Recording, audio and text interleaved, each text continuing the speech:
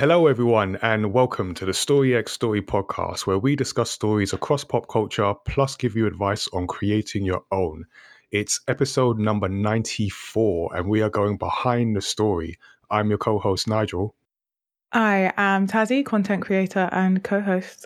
And as you know, we like to talk with creative professionals across industries to unpack the story that is the journey into their industry. And today we're going to hear the story behind Fef Silvers, co-founder of the Association of Comic Creators and a comic creator herself. Fef, welcome to the show. Thank you. Thank you. It's good to be here. Oh, so yeah, it's good to have you. And well, we're going to find out all about you. So bear with us and we'll start peppering you with questions. So before we get to that, just to remind people that you can subscribe to Story X Story on Apple Podcasts, on Spotify, wherever you get your podcast from pretty much. You can also send us your feedback and questions to feedback@myamatter.com. Drop them in our Discord, throw them at us on social media. We are at myamatter on Twitter, at mymattertv on Instagram, or at Tazzy on both. So let's find out what has been happening in the myamatter universe. We've got a few things going on. We are in the middle of, well, not in the middle, we're done with our latest manga, but we're in the middle of getting out maybe. But our latest manga, Sirius Through the Fog, the standard and collector's editions are both available. So that has been completed. Very happy that has been done. I was talking about it with someone earlier today. And yeah, it's there. If you've been listening to the podcast, you know it's our pandemic inspired, for lack of a better word, story. Features Blake Sirius and his team dealing with a pandemic scenario, much like we have been over the past however many years it's been. Who knows what time is anymore. So you can check that out. We have also started a new series called Casual Conversations with Comic Creators. Hopefully, it's not too hard to decipher what that is about. So every month, I'm going to be having a conversation with a different comic creator. It's going to be a live stream series on Twitch. So I recently spoke with Rachel Smith about her latest release, Wired Up Wrong. Rachel has been on the podcast before. So yeah, we had a live discussion about her latest work. So you can check out the highlights on YouTube. Studio 77 members will have access to the full interview soon as well. And then stay tuned for more conversations. So aiming for like the first Tuesday of each month. We'll see how that goes. But if you follow us, you'll find out when we put up those notifications. In February, we are going to be bringing back the Story Club. In fact, the day you are listening to this, if you are listening to this on the day the podcast goes out, we're doing it. We're probably doing it right now. So there you go. If you have missed it, though, you can catch our next Story Club episode. We're doing a deep dive into Psychonauts 2. The video game from Double Fine with mental health gaming charity Gaming the Mind. So we're going to be going into all aspects of that game. I enjoyed the first one, enjoying the second one, and you'll have to check out the live stream or the VOD to hear the rest of our thoughts there.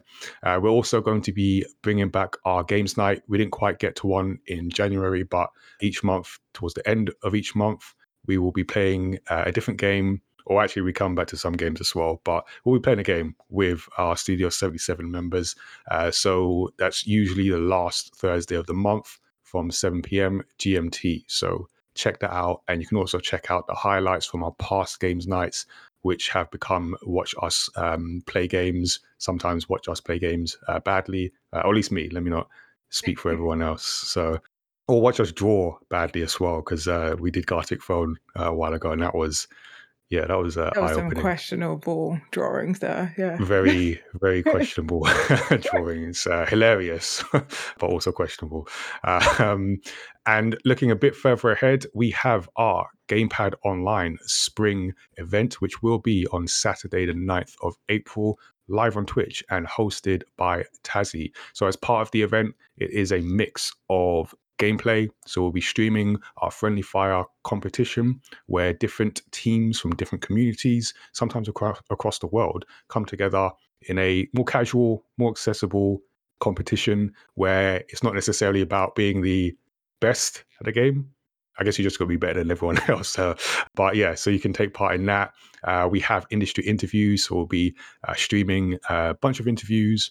I think for this one, we will have a panel as well. So just working on some panelists around a particular discussion. So look out for more information on that. And yeah, you can take part in the Friendly Fire competition, submit your team, join our Discord, give us a shout. We will also have a link in the show notes. You can submit your team through the website as well. So the tickets are free, and we'll be doing some kind of giveaway. Haven't decided on what yet, but something will be given away to people who get tickets and join us live. So definitely do both of those things. And the thing that I am becoming a little bit more comfortable talking about after so long of not being able to talk about, our recently launched Do I Look Like a Gamer campaign is now out. It's out into the wild. Got a message about it from someone today as we record who said, it's great to see it out in the wild. I'm like, yeah, wow, it is. It's loose, basically. It's loose. It's out. It's out of the cage. So this is our campaign promoting diversity and inclusion in the video games industry. We have started by collecting 40 players, makers, different people from different backgrounds, different ethnicities, genders, showcasing the diversity that does exist in video games as a way to hopefully inspire young and aspiring professionals that there is a place for them in the industry, but then also provide opportunities for them to develop, gain a bit more awareness and those first steps into the industry. So the response has been, it's really cool actually. It's just seeing people react to the photos that are out. I've had some conversations with people about it. People are giving me ideas of things we can do. So I think it's going to be an interesting few months. There's a few ideas that we already had, and then seeing people have those same ideas. Yeah. Okay, yeah, like maybe we should do that. Yeah. I've had a few just today, so Tazzy, I've got more to share with you there. So yeah, I think the reaction's been really cool. Hopefully, we can sort of build on that. We can reach more people and just help challenge those stereotypes around the word gamer and who can play games, who can make games, that kind of thing. So definitely check that out. We have some events we're planning over the spring. So we've got a careers roundtable for young people, parents as well, guardians, carers, to get some understanding of what games careers actually look like. And it's not just about playing games. We have opportunities to learn more about game design. So with our family game design jam, and I definitely got some ideas from that today. So Tazzy, we're going to talk at some point. And networking, ice cream, video games, that's the plan. So that opportunity to develop those key networking skills are so important for any industry really. But because we're talking about video games, we're going to be doing it in the context of video games. So check that out. Check out the website. We'll put a link in the show notes. You can see the 40 photos and then find out about the events as and when we confirm those dates and details. So that is a snapshot of where we are in the My Matter universe. Let's find out about today's guest. So Fef Silvers is a self-taught creator making comics with a whimsical style, mixed media illustrations, and is also the co-founder of the Association of Comic Creators, which is a grassroots group of creatives who aim to improve transparency within the comics industry through collaboration and knowledge sharing. So we'll definitely be getting into some of that because that's definitely a topic I want to dig a bit more into. But Fef, let's start with the beginning or near the beginning. You are where are you in the world right now? In the world right now, I'm just outside of Leeds, West Yorkshire, a little town called Pudsey. It's really cute. Okay, cool. So you are up north, as they say, or at least we say in London. Yes. About literally everywhere else. Yeah. Anywhere that's above the M25, that's up north. So it's quite funny because me being in Leeds is actually me moving south. I used to be from the even further north than Yorkshire. There's further north? Yes. Where's that? I mean, there's Scotland. But oh, yeah, of course. From. That place. Yeah. Yes. So you haven't always lived in Yorkshire. There's other places. Yeah. I grew up in the northeast. just about 45 minutes south of Newcastle. I'm trying to think of places that people will actually recognize on a map. So yeah, I basically moved to Leeds back in 2013 around this time. So it's actually 9 years now that I've been in Leeds. Okay. And you mentioned being self-taught. So I take it that you didn't study illustration, or do they even do comic degrees? But I mean, what did you study in school or university? I studied physics at university. Oh wow, that's a difference. That's a proper. Yeah, that's a proper not degree. very many people. Not many people expect a sort of STEM degree, but where I grew up, the idea of sort of becoming an artist was just not something that got pushed on you, because I mean, I grew up in a very deprived area. Basically, half of our art teachers thought of art as just a hobby, not a career. Wow. The art teachers. Yeah. Yes. What chance do you have? What? Right? That's just shocking. Can you imagine coming in? Wait, hold on. I'm just trying to picture the scenario. Can you imagine coming into work, like, to teach kids, and you say, "This isn't worth anything, kids." Just... I suspect my art teacher, the one who specifically said that art, and it was more specifically comics, was a hobby, not mentioning, how I must know about comics by buying comics and reading comics, which have been written and drawn by people. But I was not, obviously, I was just a teenager. I wasn't going to say all that, was I? But I had a suspicion that she was not particularly happy being an art teacher. I'm getting that suspicion. Tried to save us. Might have tried to save our poor young hearts in a very bitter way. But she didn't put me off, obviously. I detoured for about 8 years or so. Was it 8 years? Oh my goodness. Maybe it's about 6 or 7 years, I think I detoured. And then by chance found out about the Lakes International Comic Art Festival, which was my first comic convention ever. And I went there and I realised that actually, I could start thinking of myself again as a comic creator, and I could basically go to conventions and like sell comics that I've made. So yeah. You just dropped physics. Were you interested in physics, or was it just a thing? I mean, physics isn't really a thing to do because physics is hard.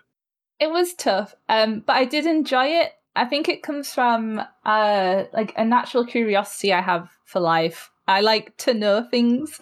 It's still applicable today. I still like to know things. And physics at the time seemed to explain as much about the universe, at least how it worked, in a way that sort of appealed to me. And I've always had quite a analytical, mathematical mind at times. Not always, but enough for a physics degree, I guess. Yeah, well, I mean, that's a lot. They don't just hand out physics degrees. But yeah, no, I was really interested in physics. I particularly liked, I guess this is almost related to art, but light physics. So how light rays focus and sort of how they split by prisms. Flashbacks to A-level now. I'm like... Interestingly enough, the level I'm on Psychonauts, that's exactly one of the mechanics used. It's very interesting, but sorry to interrupt. No, I still find it fascinating. Is it like the new Psychonauts? Sorry, I know that you're supposed to ask me questions, but I haven't played it yet. This is turning into a conversation. What's going on? It's the new Psychonauts. Yeah. Oh, awesome! I really like the first one. Yeah, me too. So check out our live stream. So with you mentioned going to the lakes. Was that like the light bulb moment, to excuse the pun, but in terms of like, okay, now I'm going to go back on the comics track. Is that what did it for you? Yeah, basically, I was actually supposed to go with a friend who pulled out. I decided to go anyway by myself, which I think actually helped. But yeah, it's like not so much a light bulb as it was like it just re-sparked like the kind of embers of my creativity are my desire to be a sort of comics creator that had kind of been a bit dormant since my teenage years. And I basically, it just relit that fire that's kind of been burning strong, like ever since. And had you still been drawing in a artistic way, less of a maybe physics way, or were you starting again from not quite scratch, but did you have to dust off your pencils, paper? I was still drawing because I have never not drawn. Okay. Well, I guess it felt more focused once I decided that I could be a comic creator. I'd still was making stories in the back of my head, still sort of getting them down as scripts and thumbnails, and not great ones because I hadn't really sort of done a lot of studying of it, but I was still following stories. Like, the storyteller never died, but the storyteller realized that they had a place in life now, and like it's not unreasonable to, switch gears and go into comics maybe a little later than a lot of people who do sort of illustration degrees, for example. I mean, yeah, I guess everyone has their own path. So in terms of like your art style, I mean, it's always a good question for audio podcast, but how would you describe your art style, or maybe any influences that might give some reference to that?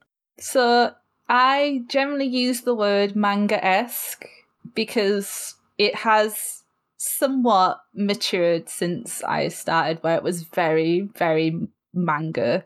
So my comic pages are in black and white with splashes of colour, and that's partially a time-saving thing and also a stylistic choice for my current one. But there's definitely very heavy anime and manga influences, probably a smattering of sort of Nickelodeon, Cartoon Network cartoons. It's like not as heavy as it used to be, but now it's sort of going towards kind of somewhere between manga, like basically, the Eastern manga style and the Western like comic book style. At least that's the intent. I think a lot of people look at it and just see the manga, to be honest, because it is kind of heavier towards the manga side. Yeah. I mean, I get it, because our art style is like definitely manga. I've been saying manga-ish, so that's my description, is kind of manga style, but certainly that Western kind of Disney, because our characters are animals as well, so it's that kind of style. But I also see a lot of like watercolors in your work.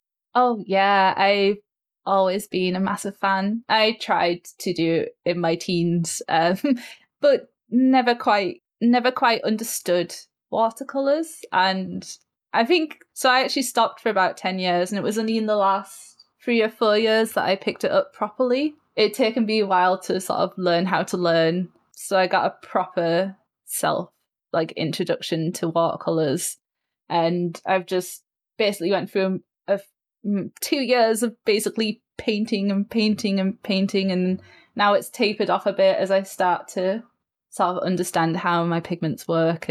But I do like to use it. I especially like doing wet on wet, so I don't do very neat watercolors. I can if I want to, but I very much have more fun just sort of letting the brush and the water and the pigments do their thing. Okay. And wet on wet, it just for those like maybe myself who don't dabble in watercolors, what does that mean? So wet on wet is where you basically drop paint into wet paint or water that's already on the page or the canvas. Ah. So instead of sort of basically wetting your brush in water and then sort of getting your pigment and painting it on, which would be wet on dry because it's a dry surface, wet on wet is painting wet paint onto a wet surface. And that's how you get those, the blending and the spread. That is quite, I'd say, typical of the stuff that I do, is basically because I'll put some strokes down, get another pigment and just sort of drop it in and just let the paper sort of soak it up and make it run, I guess. All right, that sounds interesting. Are you a fan of the Black Sad series of comics? I have never read them, but I'm going to add it to my list because that sounds like something? it's all watercolors and very detailed watercolors as well. Ah. So it's like a film noir series, and I mean it's a really really well done series, but it's also anthropomorphic. So it's almost like I guess like more adult version of an anthro style that we do, but so film noir, detailed sort of character development and heavy themes and things like that. But the art style is watercolor, and it's just every panel, every page is just like a work of art. Oh, amazing. So yeah, I think if you hadn't already heard of that, go check that out, because I'm pretty sure you will enjoy this. I do need more comics on my reading list now, so it's going right to the top. There you Straight go. to the top. You are welcome. Thank you. And I mean, one of the things that we will talk about over this interview is that idea of like sort of balancing work, comic work, and self-employment and that whole thing. I mean, in terms of what you do now, is it like a mixture of like a quote unquote 9 to 5 and comics work? Yeah, so the beginning of this year, I was, well, sort of towards the end of last year, for sort of personal reasons, I had to sort of return to employment. So now I'm balancing a kind of 9 to 5 with comics work and still getting used to that. I'm quite lucky in that my current employer is quite flexible with things, so I don't have to be in the office every day. I realize I'm really lucky to be in that kind of place and stuff, and sort of it's quite easy to get leave if I need it. So it is a bit of a challenge, and I know it's possible though, because I used to do it way back when, a few years ago, when I was working on the Britland City / T-Girl comics, which was the first project I was working on when I had actually decided to rejoin comics industry, or join the comics industry. I was doing about 4 very simple pages a week around a full-time 9 to 5, and that even included the commute. So it's possible. You kind of have to sacrifice a few things. So you can't go to every social event, and I think in a way you have to accept that you won't get as much done as your peers who are full, like basically able to give more time to comics. And I think especially with sort of the pandemic and the impact it's had on people's mental health, it's more important to take more breaks. At least I found I have to take more breaks now than I did back when I was working on T-Girl. Out of interest, like what does a break mean to you? Like, is there anything that you do in particular or don't do on a break? I try and just I guess a break to me is just consuming without creating. So it's kind of difficult because I like to doodle and I like to draw, but it's quite tiring. If I don't sort of keep an eye on it enough, I do sort of burn out creatively. So, for example, if I wanted to spend a day of break, and it has to be around about like the good part of a day for me these days, I'll sort of read books and comics. I'll resist the urge to break out the sketchbook, even though I know that I really, really want to draw, but I know I have to stop myself, because once I get started on that sketchbook, because of the way that sort of creativity is, that you start on something and then you've got like 10 different ideas crop up, I don't actually end up getting the benefits of actually stopping. So for me, I actually have to step away from making things as much as it hurts. But it's for the benefit of myself, and you gotta enjoy life as well. So and I like enjoying I like stories, so it's a good excuse to catch up on all the stories I've been missing. Yeah, sometimes you just want to enjoy the story and that's it. just enjoy the story. I love that phrase, consuming without creating. I feel like I need that like written in nice lettering on my wall. Do it. You can Take have a break. Consume without creating, because I literally don't even know how to do that. Yeah. I honestly didn't either. I think there was an Oatmeal comic about how I think he'd had to take a long break himself because he'd burnt out. And this comic came out of it where essentially he describes creating as breathing out. And if all you do is create, you kind of forget to breathe in, and then your body will make you breathe in. So enjoying other people's stories, playing video games, reading books, sort of going out, that's the breathing back in. And then you can breathe out and create again. So I like that. That's deep. yeah, it's out there for free. It's on the Oatmeal, and everyone should read it. Everyone should, especially if you want to create, because it's so important to take breaks so you don't burn out. Burnout is not good. Yeah, I think a good thing for me I find is sometimes just like going to the cinema. There's a cinema not too far from me, so like cinema like can be a social experience, but I find sometimes I can just go myself, and it's good because I get to take in the story, and it's not like I've got my laptop or an extra computer or anything next to me, so I can't even like write anything. I can only just enjoy the story. That's a good thing. Sometimes I just have to get out of the work environment, which is also my home. So, but it works. Yeah, if I had one closer, I would probably be at the cinema all the time. So you mentioned some of your stories. What kind of stories, what kind of comics do you make? And are there any particular stories or characters you are drawn to?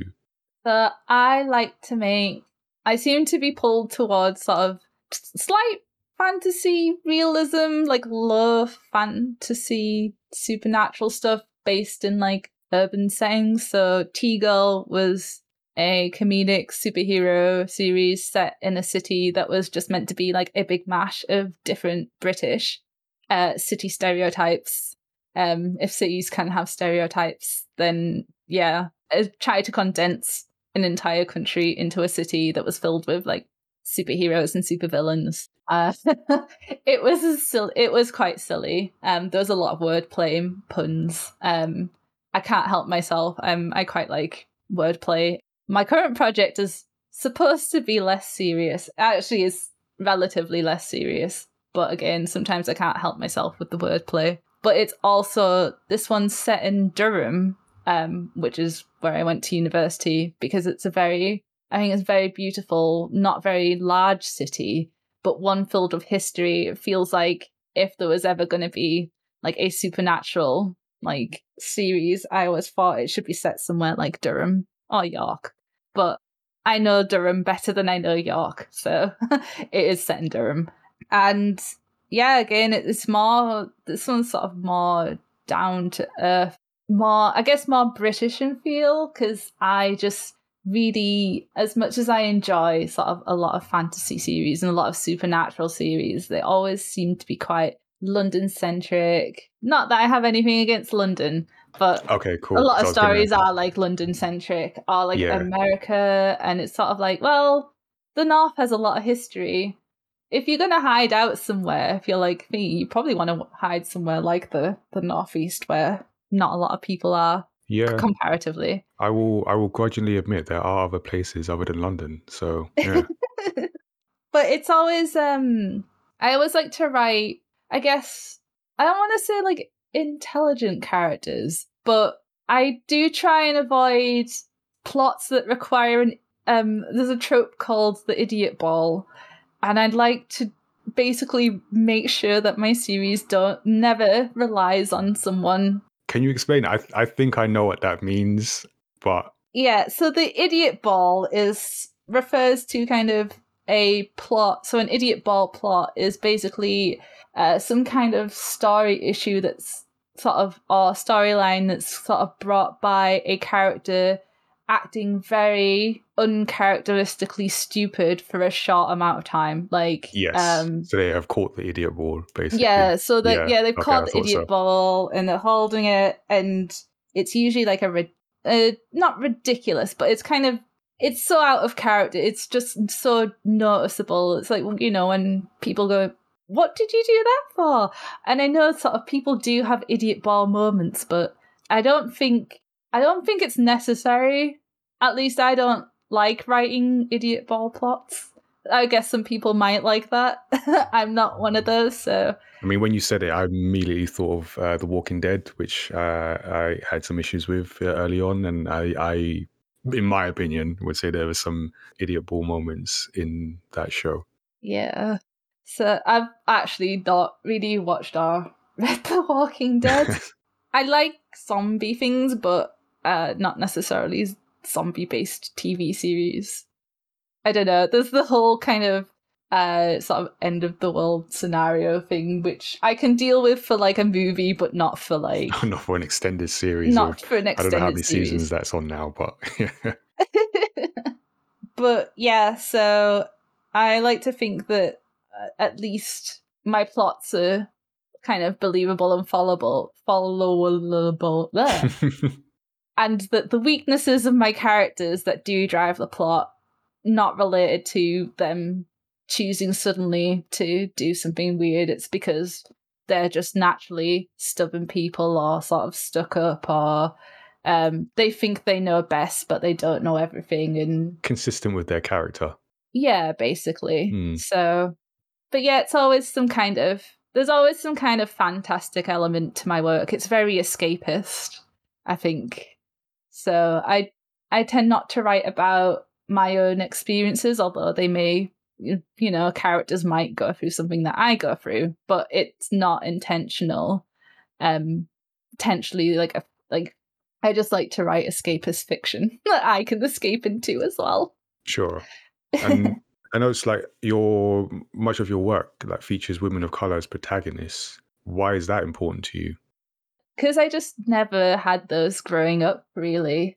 If I think back to sort of the cartoons and the stories that I read growing up, if there was a character of colour, they were always sort of the sidekick, or the representation of them wasn't very good, or like if it was a series that featured like a person of colour, it would always be about racism or discrimination or something like that. And I'm like, I just want to write a story. I just want to read stories where the main character happens to be mixed race without it being like a struggle. Being about them being mixed race, like it's their whole identity. But basically I wanted stories with characters who are mixed race without them being mixed race being the point of the story. Because a lot of media, especially Western media, when it stars, Caucasian characters, it very rarely ever goes into, a history of them. I mean, I guess they don't necessarily struggle, but like, I just want something fun that people can enjoy, and it just so happens that the main character has dark skin. Like, that is my driving force of writing my stories. I think of someone, I'm not gonna try and remember who said the quote, "Be the change you want to see," but like, that's essentially my philosophy, is like, okay, no one else is doing it, so I'm just gonna go out and do this. I'm gonna write stories with diverse casts, and the diversity is a non-issue. Like, it just is. And they go out and they do all the fun stuff that you get in fantasy and sci-fi and things like that.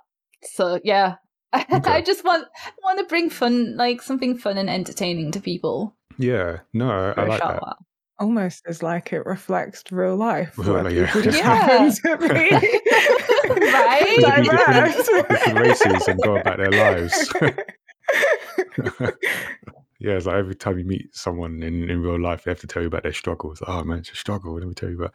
Does it change the way you approach storytelling, or is it just a natural thing for you? I think it's just a natural thing for me. So in terms of almost struggles, in a way, I've been quite fortunate that if I have been subject to it, I've never noticed.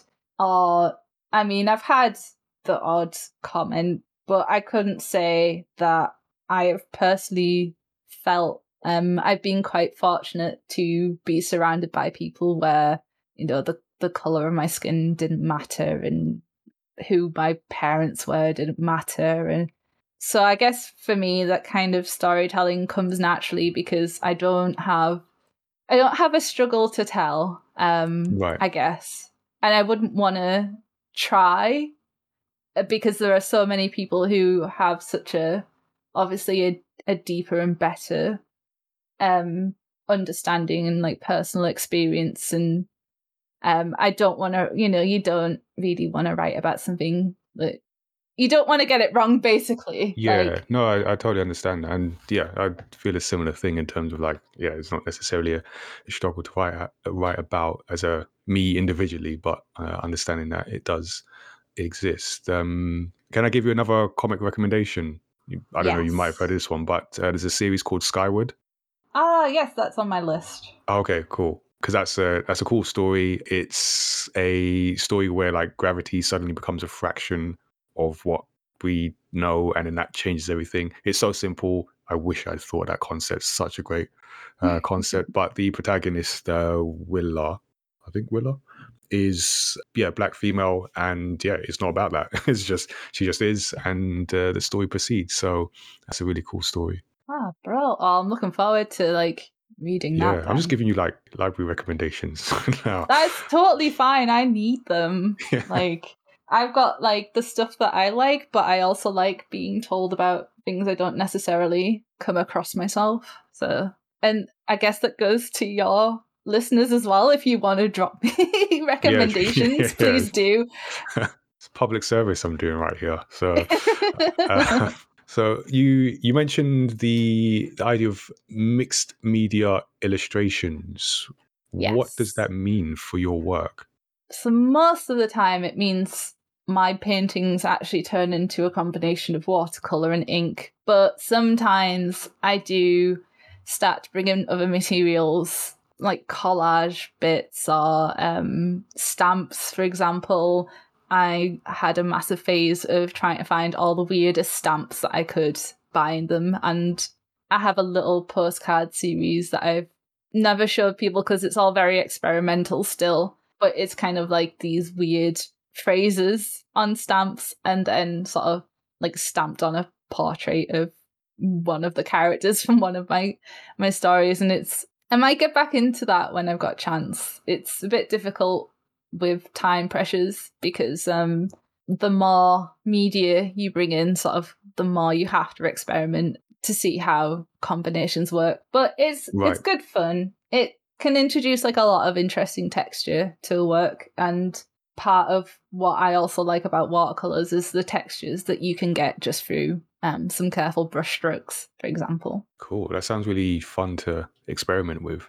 Yeah, it is really fun. Not so fun when you experiment and you realize there's not really much you can show people, but in a way it's a good way to pass the time and sort of just experiment and get the creative juices going a bit more. Yeah, I guess that's the kind of nature of creativity. Sometimes you get to a dead end, but it's not necessarily a complete dead end. You might have had a good experience or learned something you can take and use elsewhere. So in terms of like creating comics, is there, because you're an illustrator and you write the stories, is there a part of the comic creating process you think you're best at or you enjoy the most? I'd say I'm probably a better artist than I am a better writer. Although, I mean, that's just in terms of I draw so much, I don't necessarily write so much. But I do enjoy the whole world building aspect of it and sort of getting the plot together. So it takes me a long time to get a storyline, like to point to, as an example, just earlier over the weekend, I actually managed to figure out what I wanted the ending of my current project to be. And I've been working on this project for the last 3 or 4 years. Okay. And it's kind of evolved a lot storyline wise. So I honestly am envious of the writers who get an idea, who can do sort of like a month or 2 of like research, and then they've got a plot and they like it and it's solid. Mine tend to go, it would be cool to do this. and then it kind of evolves as it goes, and there's a lot of changes that have come in even when I started basically first scripting and drawing the first sort of volume of the final lullaby and my current project. And as I say, only the other day did I figure out what the real ending was to the series. So I'm definitely, it's a lot easier for me to sort of design and draw a page than it is to actually write. Yeah. That's interesting to know. I'm always interested for people, because I can only do one, so I can only write comics. No one would want to see the comics that I would draw, so I stick with writing. But always interested to hear from people who can do both, if there is a preference or how that balance is. So yeah, no, it's interesting to hear. And you talked about your work, the Final Lullaby, which you are currently running a Kickstarter for, right? That is correct. For So- all of February, volume Yeah. 3. So congratulations for getting a Kickstarter out, and also congratulations that you can see it is funded. And not to put your business out there, but you had a $1.5 grand goal that you have exceeded, and you have the rest of February to go. Yeah, it's really good. I basically funded within the first 4 days. How did you do that? Tell me everything, please. Well, it's a follow-on from my last series, the last Kickstarter, which was meant to be just for the first volume. And then I split the first volume into 2, which is why my second Kickstarter is confusingly for the third volume. All right. Okay. But while I've been working on the project, I guess I'm part of a fair few communities, not necessarily in comics, but also outside of comics. So I do stream on Twitch, not as often as I probably should.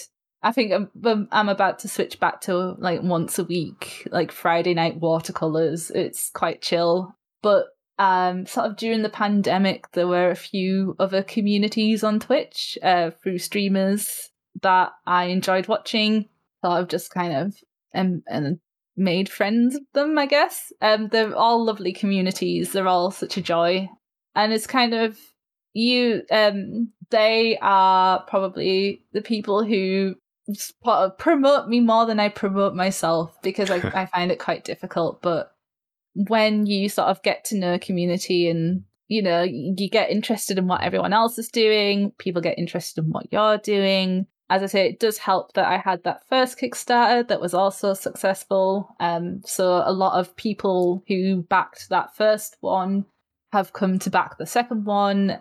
With the work I've done for the AOCC, I've sort of had a bit more exposure to more audiences. And essentially, I just kept talking about it in that first week. So I would have actually posted about how I had 3 weeks left, except I was not very well when we actually hit that 3 weeks left mark, but I'm gonna start pushing it. And today we had a bit of a boost because few people who I thought had seen it hadn't actually seen it, and then it got shared on Twitter. And sort of, yeah, it's almost like, you know, it's so weird to say, but it's like, you know, be part of communities. Tell your communities and your friends what you're doing. Get them in and get them sharing. And I'm hoping before the campaign ends to have it reviewed by someone, but we shall see. I like the sound of that. You've got like a plan. I think that's one of the things that I've learned, not fully executed just yet, but that you're building momentum with your campaign and your work in general. And like Kickstarter is as much about the community around your work as the funding, which obviously is important as well. But yeah, letting people in and on the journey, not just looking at it as a single campaign. Yeah, I guess it's helped with my first one and with this one is that the books aren't finished, which means the people who are backing it are, you know, they're backing something that they're not necessarily certain what they're going to get, but they can come with you on the journey. I always make myself open to questions. As I say, yeah, there's just a bit of a plan. I think the most important part, the thing that's helped a lot is sort of the pre-launch, letting people know that, so giving them a week or two to basically just keep reminding people. I did a few streams in the run-up to the launch. I actually did a launch stream as well, so people could get quite excited about being the first person to back the Kickstarter and that kind of thing. Because I think it's very important, especially because Kickstarter is such a popular platform these days. You've got to do all you can sort of pre-launch, because you can't just rely on people maybe stumbling across it on Kickstarter. Yeah, definitely. That's like you can't rely on the actual platform. You have to use the platform and then bring people to your campaign. And one thing that I did do last time, and that I am sort of in the process of doing now, even though I absolutely hate it and it's like a necessary evil, is I feel really bad for saying this, but I do make use of some of the targeted advertising on Facebook. Oh, okay. I mean, that's a necessary thing to reach people, right? Exactly. It's the way I see it is sort of, there's a book that I read called The Middle Finger Project, and in it, the author explains that Brad Pitt has to go on Oprah to tell people when he's got a new movie coming out. And if Brad Pitt has to do that, then you can do what you need to do to get it out there. So, oh, for sure, yeah. I mean, we talked about this, like Tazzy and I have spoken about this, the need for promotion, and how like as independent creators, sometimes we feel like, am I promoting this too much? Am I talking about it? But then you remember, yeah, like Brad Pitt has to go on shows. Like, I mean, I don't drink Coke, but Coca-Cola spend billions on advertising. It's the same thing. It's the same drink. It's been the same drink, but they still need to spend billions. I've not spent billions on advertising my matter. So yeah, there's still a gap there. But yeah, there is like advertising is a necessary evil, basically. It does quite well, I'd say, if you sort of use it sensibly. I've seen like a 30% click-through rate, which is pretty good as far as online advertising goes. Yeah, that's pretty good. Yeah, I was quite surprised, to be honest. But that's my thing is, I guess try and drum up all that interest before the launch. It kind of helps that Kickstarter do let you, if you get your project sort of approved before your intended launch date, you can basically turn your campaign into a pre-launch page, and you can invite people to follow it, and then they'll get an email notification when you launch. As I say, I did the launch party, which is always good fun.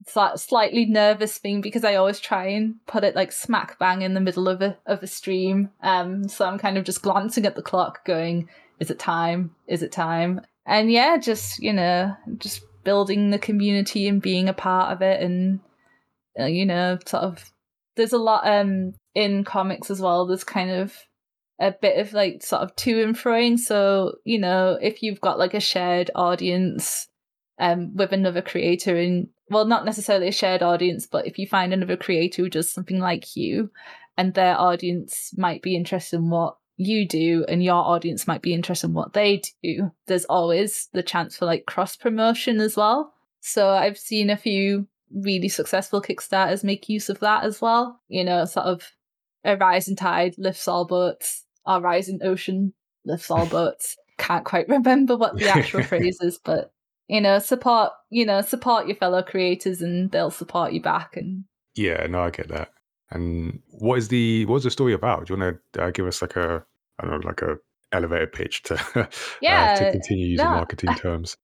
So The Final Lullaby is a supernatural thriller about a young witch, well, not that young, adult witch called Penelope, who has been sort of sheltered from the supernatural world since her childhood days.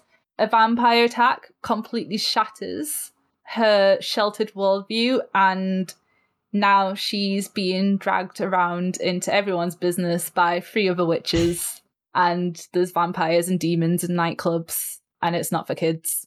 Just saying. Noted. All right.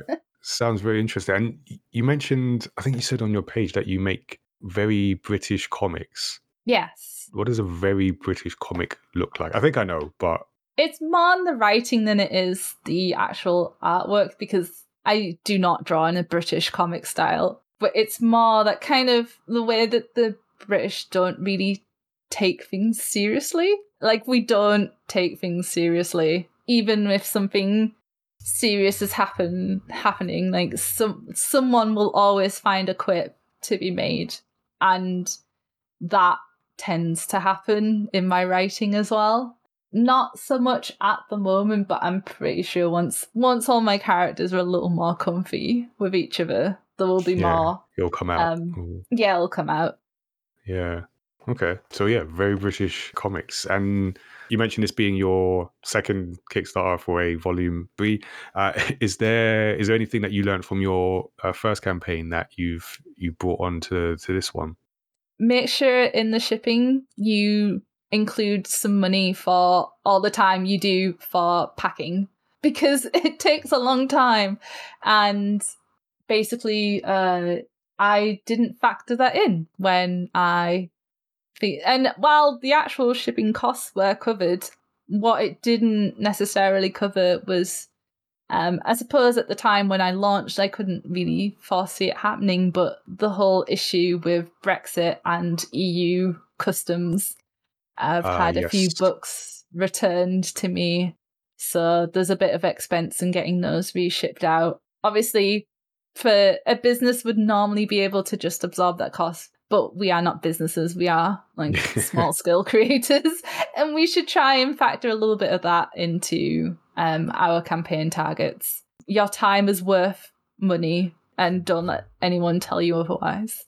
Yeah, no, that's a good point. In general, shipping specifically trips up Kickstarter campaign starters. I definitely got tripped up for that. I've done multiple campaigns with like a half and half success rate, but the ones that have succeeded, the recent one for Sirius Through the Fog was completed last year but shipped beginning of this year. I really can't remember what time is like.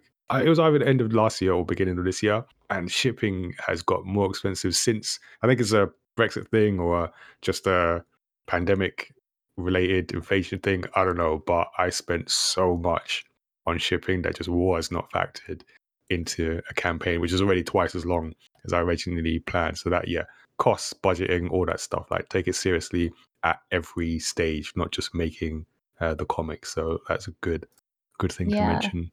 Oh, and don't forget that your platform will always have a fee, so factor that into. Yeah, everyone takes their cut. And as well as Kickstarter, you also have a Ko-fi. How am I saying that? I think it's just Ko-fi. It's meant to be like coffee, but I'm not. I'm guessing someone already had taken like coffee.com by then. But so, like, how does that factor into your crowdfunding approach? I tend not to use Ko-fi in crowdfunding. It's more of if people enjoy the work that I've done, the work that I make available, some of the advice I dispense as well, because sometimes I do that. People, I basically just use it as a bit of a tip jar, just buy me a coffee. Yeah. Some people use, it's generally some of my friends from way back when who occasionally sort of drop some like pennies in every so often just to say thanks, but it's all appreciated, especially now that I'm back in full-time work and I can't give the hours to making things that I used to. I do appreciate like the people who still want to support anyway and drop in like a few quid. Yeah, I think it's like the thing that these platforms have done is that idea of you making it on your own and supporting that and finding different ways that fit with your audience. So some people might be on the Kickstarter and the sort of defined pledge levels for different amounts, the coffee tip, and then you've got things like Patreon, sort of ongoing subscription, and yeah, just like figuring out the different ways that work for you as a creator, but also like your audience and different segments within that audience. And speaking of sort of, figuring out the whole kind of financial side to creating comics. I did want to ask about the Association of Comic Creators. So how did that come together, and what is your role within it? So myself and a fellow creator who's also Leeds-based called Jenny Gilblid, we basically despaired a little. So this is sort of the beginning, and not necessarily the beginning, but when around the time when we all realized the pandemic was actually going to go on for a lot longer than what we all thought. So this would be around June, July 2020. Comics had its Me Too moment. So a lot of dodgy practices, exploitative people were basically, there were a lot of stories flying around. And the thing that me and Jen took, because we are indie creators, we don't have agents, we don't work with publishers. But what we found the most shocking was that people who worked with publishers and people who had agents and were a bit more sort of stuck into the actual industry side of things were saying, oh yeah, it's an open secret, everyone knows this. And we were like, no, not everyone does know this, and this is how this happens. So we thought, we basically were talking about it, and we decided there needed to be a space where comic creators can safely talk about problematic behavior with other people, like issues that they're having with publishers and contracts, a general knowledge share. To, as I say, one of our aims is to improve transparency about behavior in the comics industry, but we are just two small independent people, so rather than sort of make it an open conversation, which is still quite it's quite risky really to speak out openly about a bad actor in the industry still. We did have to, unfortunately, sort of make it like a closed space. People have to sort of will verify that they are like a comic creator, whether that's independent or if they're published or whatnot. And it's just basically to share knowledge. It's kind of, it exploded a bit faster than what we could keep up with. So a few of our aims we haven't actually been able to keep up to. But in terms of people sharing events going on through Twitter that, you know, people might not see, new platforms coming up for comic artists, there very much is a safe space where people can speak a little openly about issues that they've had with contracts. And we have partnered with the Society of Authors Comics Creators Network to essentially act as a bit of like a liaison. So if we start to see common things being mentioned by people in the AOCC, we can go to the Comics Creators Network to give them like a little heads up, and they've got a legal team and can audit firms and stuff. Oh wow, you have audit power. That is... We don't. No, indirect. The society. Indirect, yeah.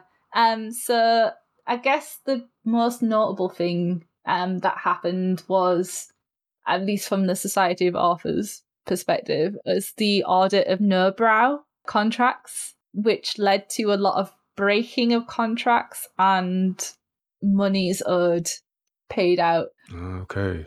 So it's not like they just audit and like gave them a slap on the wrist. It's like their actual results. But as I say, for the Association of Comic Creators, at the moment, we're kind of more on the knowledge sharing than reaching out to sort of industry to try and improve like transparency. But and people do share sort of not tales, like where people have actually been found to be sort of like bad actors, and people who aren't necessarily nice to be around, say like conventions, for example, might take advantage of people, some of the things. But the most important thing I have to say, because we get asked this a lot, is we don't keep a blacklist. That is not the intention. Oh, We do get asked a lot, do we have a list of people known bad actors? Do we have a blacklist of publishers you shouldn't go to? And we're like, we're not, that's not the point. The point is we openly share what it is like so people can make have an educated sort of approach to risk taking. That's the thing, that if you're someone or an organization who is acting in a bad way, that's the thing you prey on. You prey on people who don't know. So I'm going to tell you what is in my benefit and not in yours. So something like what you're doing is good, just so people can make better, more informed decisions and just learn as well. Because, yeah, it's just good to learn as things. I've been doing this for a while. There's things I'm still learning, things I wish I'd known way earlier. So yeah, no, it sounds like a positive initiative. Yeah. I think we have helped out a few new people. I know there's been a handful of people who have actually gone on to get published somewhere through it. So that's always good to see. And I think it helps as well that it's not just us, but sort of across the industry, people are a lot more willing to speak out now. There's definitely more power with the people. So the whole Action Labs thing going on at the moment is a result of people speaking openly about the very bad experiences they've had with Action Labs. Oh, right. Okay. I was not aware of that. Yeah. So Action Labs, basically, I'm not going to go into great detail because there's many articles, but there are basically a number of creators who they had signed deals with. The contracts made it very difficult for them to break the contract. I think there was some kind of time limit where if they didn't do something, the contract would automatically end. But if they made it available as in a digital format, the contract would essentially never end. Okay. Yeah. And there were a lot of sort of missed publishing deadlines and non-payments, and The Beat and Comic Book Yeti, I think, have both had very detailed articles about stuff that's been going on with Action Labs. Okay. Wow. Yeah, it is. It's good that that kind of stuff gets shaken out. I feel that there must be, maybe this is like overly idealistic, but there must be a way where both sides can get a benefit and both get what they want without one side trying to stack the deck in their favor. But I'm idealistic, so maybe that's just like a pipe dream. But anyway, it sounds like it's a good initiative, and I imagine that you get many comic creators sort of that are maybe sort of new to sort of creating comics, comic industry, and certainly when it comes to being self-employed, who benefit from the information that you're providing.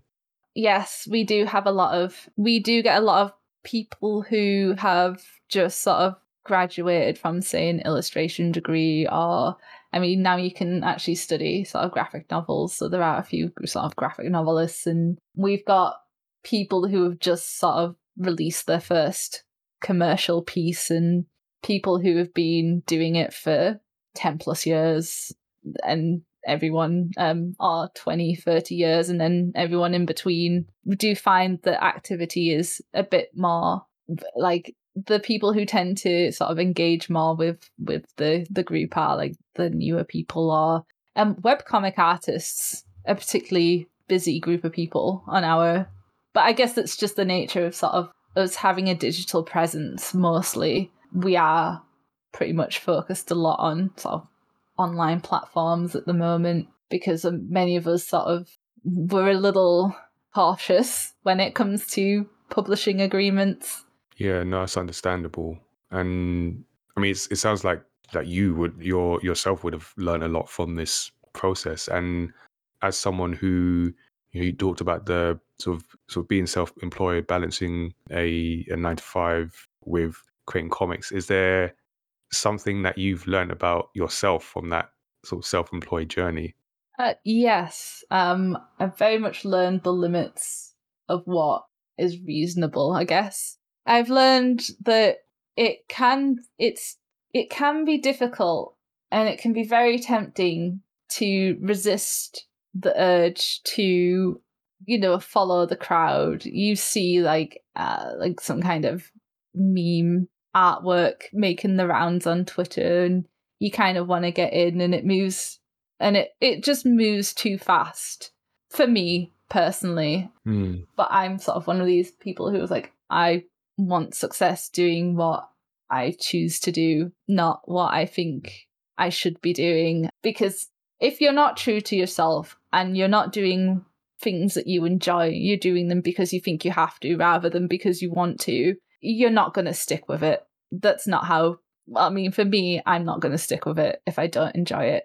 That's just not how I'm wired up. And there's a difference between one bad day and disliking the thing entirely. Like, so don't throw, basically, if you're having a bad day, don't throw in the towel just yet, you know. But if it's like a long-term thing, you probably want to start reviewing what's going on. Yeah, and yeah, being able to tell the difference as well. So, okay. So we're going to get to our guest tip. I do have one more question before we get to pulling out a pro tip from you. But what do you think is a common or the biggest misconception about creativity? That it only comes in bursts, like out of the blue. It doesn't. You show up, you do the work, and you'll get the ideas, but you gotta show up. I like that. Yeah. Okay. So with that, we are now going to get into our guest pro tip. In each interview, we like to ask our guests some advice for aspiring creative professionals. So we've been talking about comics today. So Fef, what advice do you have for others listening who may want to get started in creating their own comics? Just do the comics. You cannot get better at doing comics without doing comics. Obviously, there are a lot of very good resources and books that can help you write good comics, but ultimately you have to make the comics. But if that is not the kind of tip, my second tip would be patient. It's a long game. Comics is a long game. Yeah, I need that one. Yeah. I'd say it takes about 5 years. It's taken me about 5 years of being in conventions and selling my comics to get to the point where a lot of people are starting to, you know, go, oh, actually, yeah, this is a comic artist. This is a comic creator who's going to stick for the long term. So I'll take notice now. Yeah. Yeah, it is a factor of time. I say that being sort of constantly frustrated with the length of time things do take, but you're definitely right. And I think even the first tip is very valid, because we've had people say it in some form or another on the show before, but I think it's always worth reminding that just start. Like, that's the best way. I mean, and it can be, and I get it can be very sort of debilitating, where you have all the reasons why something might not work out, or you think you can't do something and you just get paralyzed and you don't start, and nothing's going to happen if you don't start. And I will add to your tip and just say that, like I mentioned at the beginning, that we've launched this campaign in the gaming space, and I know, like, we've just launched it, so it's very new, and you know, there's places we want it to go, but it's been something that I've spoken to many people about to get some form of support, some form of involvement. It didn't always work out, you know, for whatever reason, but now it's started. There's even conversations, even today before we were recording this, that can only happen once you have started something. So once people can see it, then you can have a different conversation with people. So yeah, I think that's a very valid tip, and always worth remembering to get started, do the thing. That's and it. If you don't need to make, and you probably shouldn't start with a big epic series, start with a 4-page I comic. made that mistake. Yeah, that's true. Yeah, I made that mistake. Yeah, so before I started this long form one, I think I mentioned previously, I was writing T-Girl, which is a series of self-contained issues between 24 to 32 pages, because you know, that gives you like enough pages to sort of spend time on things without being so overwhelmingly large that it gets, you know, you get like 10 weeks in and you're still not finished and you're like, oh, just goodness me, when will this end? Like, Yeah. even start with a 4-panel comic. Good old 4-comer. and then Yeah. work up. There you go. Just do that. Don't do what we did and try and start an anthology with 4 different comic artists when you've never written a comic before. Enough about that. Let's go to the next segment. All good tips. So yeah, listeners, let us know what you think. You can give us your feedback at mayamada.com. So before we wrap for this episode, we're going to go into the bonus round. So I'm just gonna like jump into some sort of like bonus questions that don't quite fit anywhere else. So first off, very, very important question, since your comics are very British. What brand of tea do you drink? That's a good question. Puka teas, because I tend to drink like green tea. So Me too. Puka teas. Yes. Drink a lot of green tea. They do very good Same. matcha tea.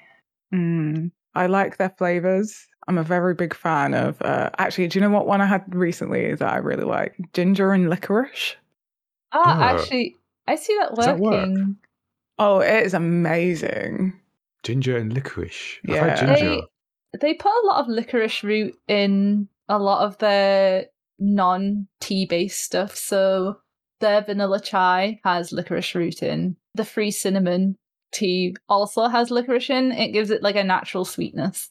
Really nice. Really nice to have ginger and licorice or peppermint and licorice and a bit of dark chocolate if you want to like indulge, but you still kind of want to be healthy. It's a really pro tip.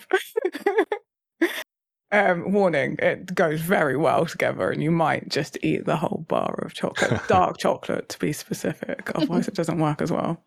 But yeah, interesting. That's cool. Yeah, we could talk about tea.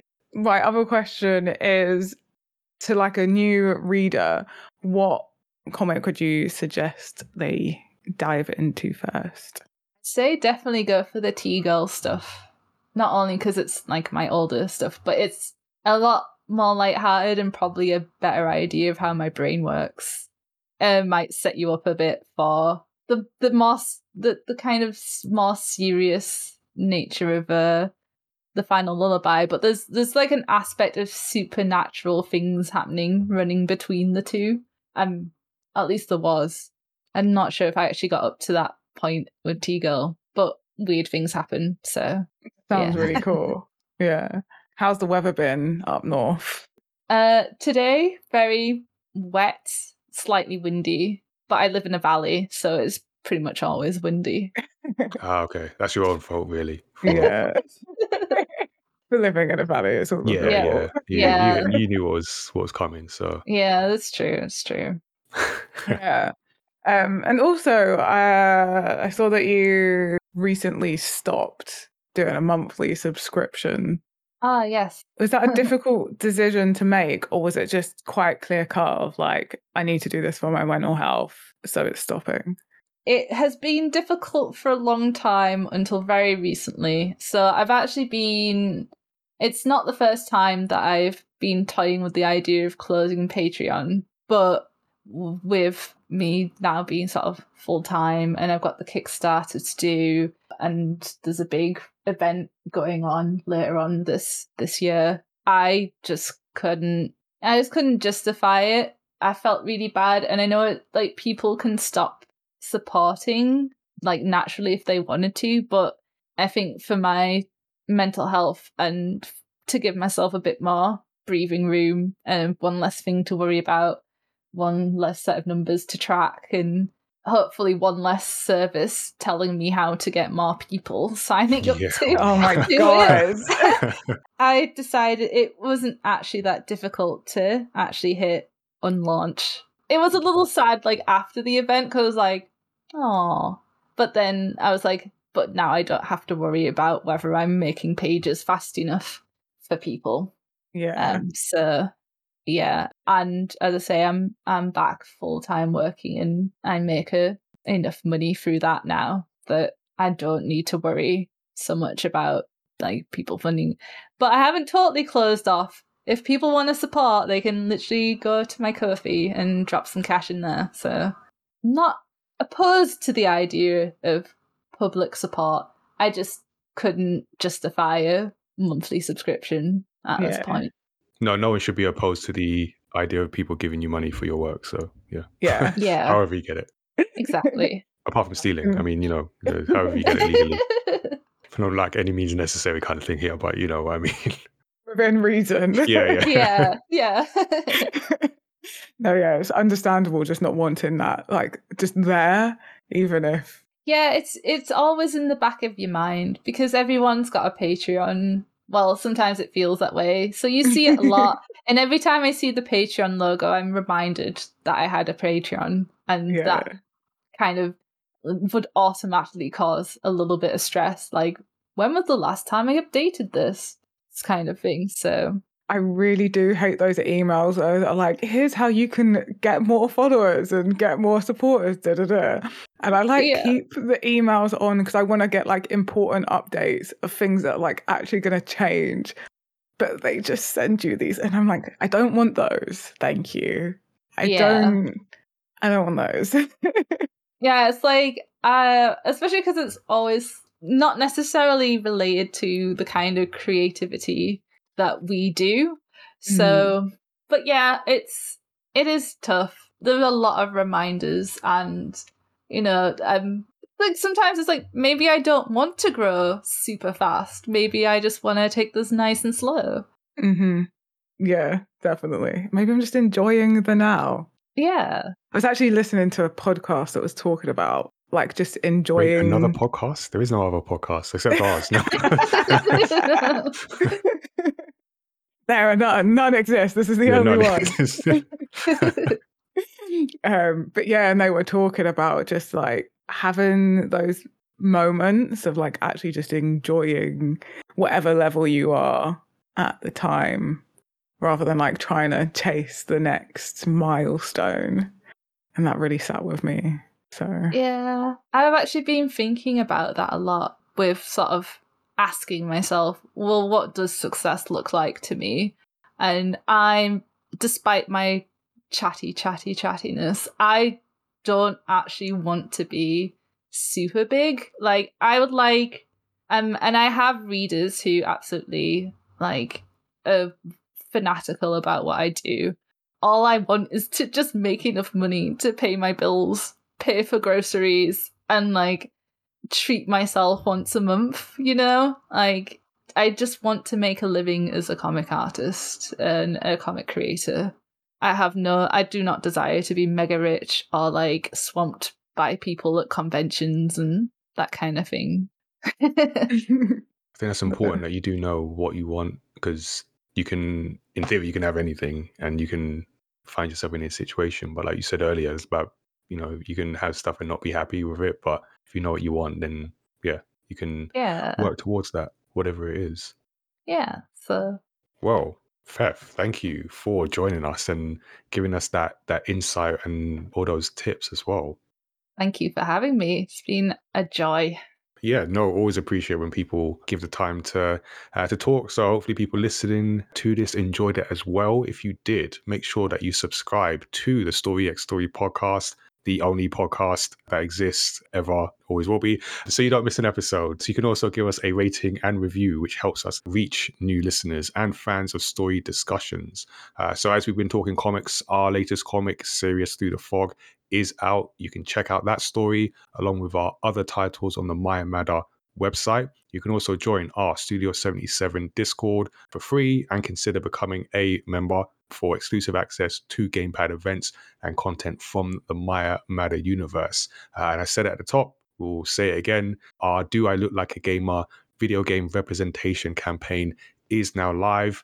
We're launching a campaign so that future generations of talent will know that there is a place for them in video games and empower them to be an active part of shaping the future of the video games industry. So we have a bunch of plans in store. Check out the photo campaign where you can see the 40 players and makers, and keep an eye out for news on campaign events and how else to get involved. So that will be at Look Like a Gamer another website we had, because I just like starting websites and stuff. I don't know what's wrong with me, but you can stay tuned for more podcast episodes, including creator interviews like this episode, video game discussions, and of course deep dives into stories across pop culture. You can always give us a shout directly. Our email address is feedback@mymatter.com, and our website with links to subscribe is mymatter.com/storyxstory. So until next time, stay tuned and stay safe, everyone.